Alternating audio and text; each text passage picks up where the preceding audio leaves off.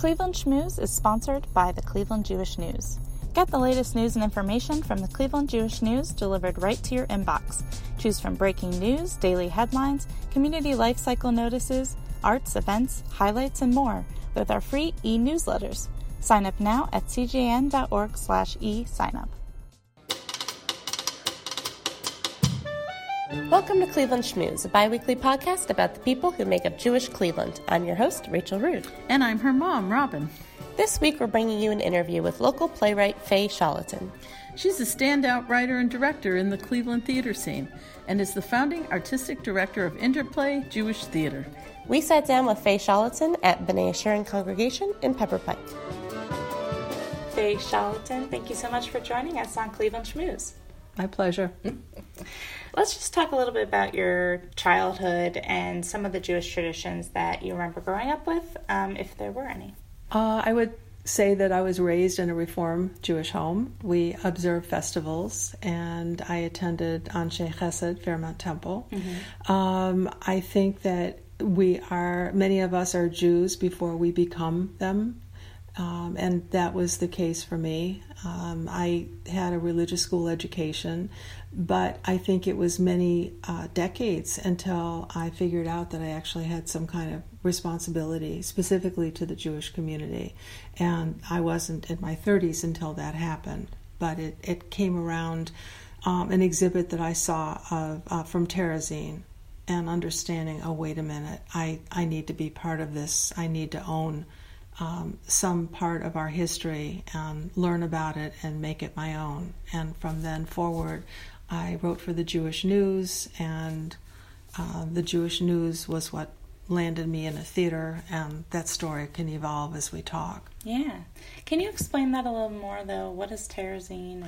Terezin is the name of the camp that was the model POW camp in Czechoslovakia. It was an old garrison that soldiers used, and then they transferred them into barracks that they took prisoners. It was something that wasn't designed as a death camp. It was really a holding camp, and they collected prisoners who had special talents very often that they could put on theater plays and have concerts and things like that. So in case the Red Cross ever made a visit, and those visits were always announced, that nothing would be said to the outside world about what was really going on to the Jews of Europe. Wow, that's something I didn't know about. Yeah, it's a pretty creepy part of the propaganda that kept the horror alive for so many years. What got you interested in wanting to tell stories? I think you either tell them or you don't tell them. And so I guess I was one of the tellers. I always enjoyed writing. I didn't think that I had any specific talent for it, but that didn't stop me. The move into the Cleveland Jewish News was because I was writing press releases for all the organizations that I was working for, and they kept running my releases the way I wrote them. And I went in one day and I said, well, can I just write for you? And that's what happened. So one of the first stories that I did was in 1984 about the Terezin exhibit. Mm-hmm. So you're saying that this exhibit really sort of connected you to your It did. Judaism. Yeah, absolutely did. But what about growing up? What was your relationship with Judaism then? You said you followed the traditions, but did you ever sort of use it as an influence for writing, or follow any Jewish Not writers? specifically. I think that more it was a social conscience that I developed. Rabbi Lelyveld was my rabbi. He confirmed me and later married my husband and me. And I saw his example. I saw how you wear your politics, in very visible ways and in very emphatic ways. And so I associated that, I suppose, culturally and socially with my Judaism.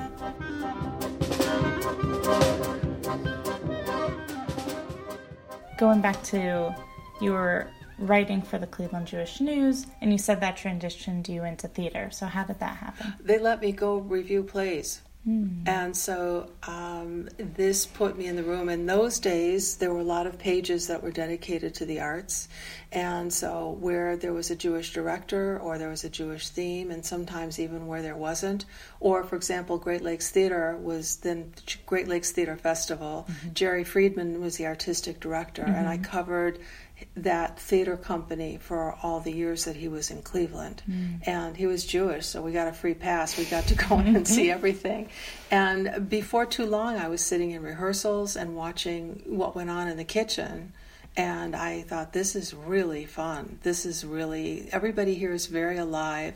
They're very in tune to each other. They're very devoted to their work. They could make an adjustment with one brief suggestion from a director, and suddenly the whole scene just caught fire. And that was a wonderful place to be. So I really fell in love with the theater in a major way, watching Jerry direct.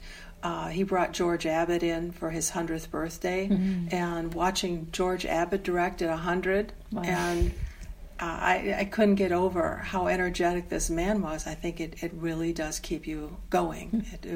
It's enough to fire you up in the morning and keep you going all day long. Were you there when Tom Hanks was there? No, I mean, I was in Cleveland then, but he had already made a national reputation. Yeah, I started at the Jewish News in 1985. Yeah, we want to hear all the celebrities you got to meet. Yeah, well, you don't have the time.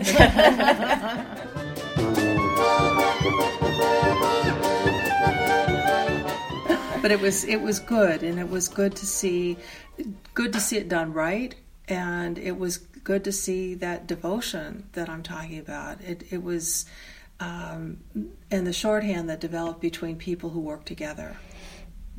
It's interesting, though, because a lot of people like to go to theater, or like to watch theater, be around theater, but then there's that leap to actually writing and acting and being involved in it, so directing. So what made you think that you could enter this world? The short answer is, after I was at the Jewish News for 10 years, one night I was on the phone talking with someone, and she was telling me something, and I had this vision that was theatrical, and I just saw this as something that would translate to the stage. So I've been spending enough time, and my degrees are in literature, so it wasn't brand new. And I saw something visual come into my head in the middle of the night, and the next day I went in and said to Cindy Dettelbach, I think I'm going to take a leave of absence. And she said, what will you do? I said, I thought I'd write a play. And instead of saying, well, what would we do without you? That never came up. That was pretty devastating. And instead she said that that was always her dream, to write a play. So it wasn't the end of my relationship with the paper, but it was the end of my staff time.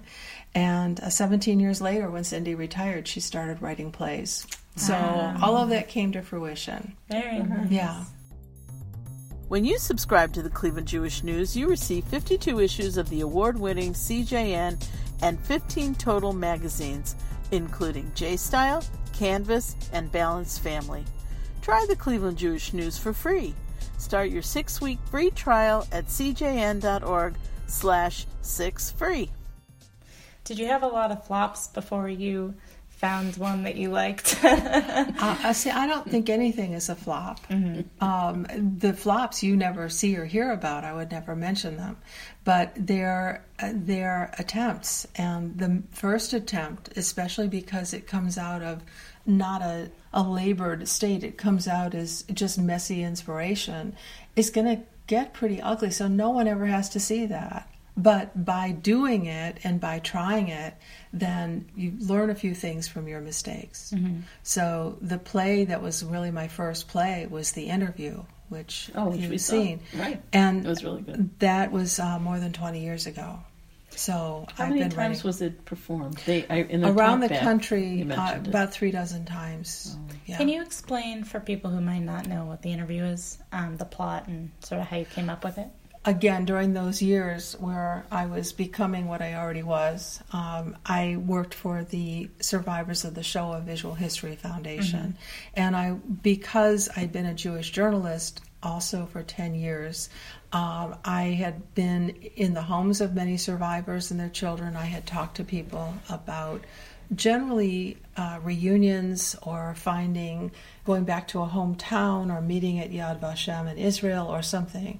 The Spielberg project was something totally different because you were now walking into a home where the person had asked for someone to come in and take their testimony. This was totally different. You were talking about life before the war. You were talking about how everything blew up during those years, and then trying to collect all the pieces and start a life again. And you could ask questions like, talk about your grandparents, or the kinds of things grandchildren should be asking their own grandparents. What's your earliest memory? What was it like when you were yanked from your home? Describe that night, and so on. And then to what kind of parent were you? You're suddenly taking the arc of an entire life and going through that experience with more than 24 survivors. I heard stories that if I didn't write something down, I was going to explode. And so the play came from a case where the first person whose testimony I took for that project had 2 grown children who didn't talk to her. And so I needed to just stand back and from all the things I heard from all the people, from the things that were done to them, how that might have impacted who they were as parents and how the rest of their lives played out. And that was the basis for the interview. It's a survivor who opens the door for her interviewer, who is the child of other survivors. And over time, you begin to question who's interviewing whom. And that's the power of it. Mom, what did you take away from the interview? Well, I enjoyed it. I actually went to high school with a lot of students who were children of survivors in the 70s. And only as we are now all adults did I know that their parents were survivors. So that was like a big secret. So I really related not so much to the survivor or her daughter, who she was having that back and forth with.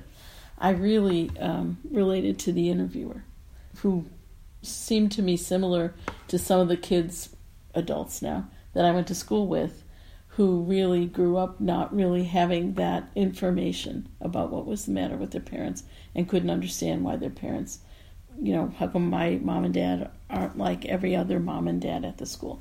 That was the character I really related to, not so much the other side of the story, although it was all well done. Yeah.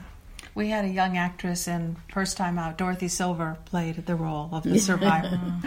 And Dorothy they were all amazing. But it was wonderful to be more than 20 years into this play and finally hear her read the role. It was really spectacular. Yeah. So. And we should say Dorothy Silver is definitely not a new. No, she's not a neophyte.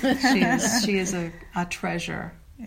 Not only in Northeast Ohio, but wherever she's ever performed. Yes. Yeah. Yes. So how the play changed for you over the years, since you said this is 20 years old at this point? Yeah, actually, when I wrote it, I was, the interviewer was my stand-in. And the older I get, the closer I feel to the mother in the play. Because there are always things that you wish had gone more smoothly in the house, and you're wondering at what point the little bits of your own past have fed how you handled a situation. And what is interesting to me about the play and how applicable it seems to everybody relates to some aspect of it. Things left unsaid, things that when you have silences in families, which is what this is all about, those things you dare not speak of, then when you can't talk about something, you can't really talk about anything. There's that great big, I hate the elephant in the room, but that seems to be an expression everybody understands, that you talk around things, or you see things come out in angry behavior. And I understand all of that. And one of the things that they taught us in our training was to not judge people. And that was really one of the most helpful notes I ever got then as an interviewer and right through to today. Just take everything for what it is, and if somebody says something harsh, it might have nothing whatever to do with you.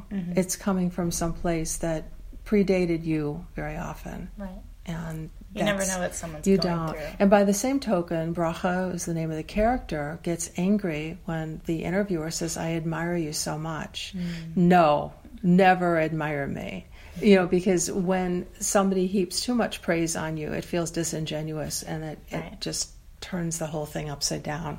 It becomes something not to be desired. It's becomes something where they bristle, or we bristle. There must be somebody who pays you ridiculous compliments all the time, and you want them, down, girl. That's enough.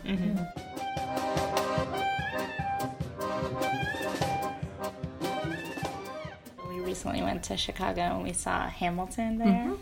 And one of the themes from that play is like who tells your story, and how you're remembered is basically by people who tell your story.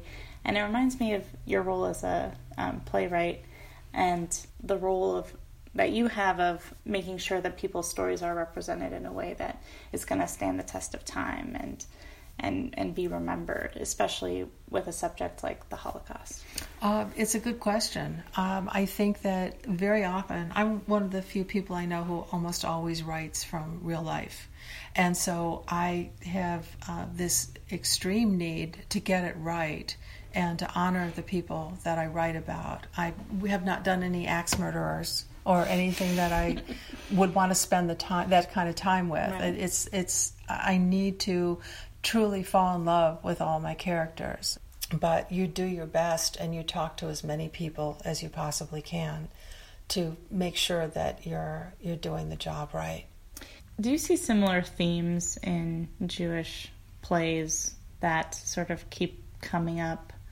Or as it becomes more contemporary, is it really kind of the gamut of any lived experience just told by a Jewish person? I think more the latter. I think that what I love about it, what I'm trying to do, so it's nice to appear on a millennial podcast, is that I am getting a lot of young writers, because I think they have so much to say. I have a very faithful over 60 audience, and what I'm hoping to do, and I'm being really kind, and I like that because I am too, but I think that the idea is just to keep putting the work out there and letting people come and discover it, as you now have. So how can people donate or help you guys out, get in touch with you if they want to? We have a website. It's interplaycleveland.com, which you can link. I assume it still works. I don't know. Or our email address is interplayjewishtheater. Interplay Jewish. I had to think about it because I often get the website in the, I'm old.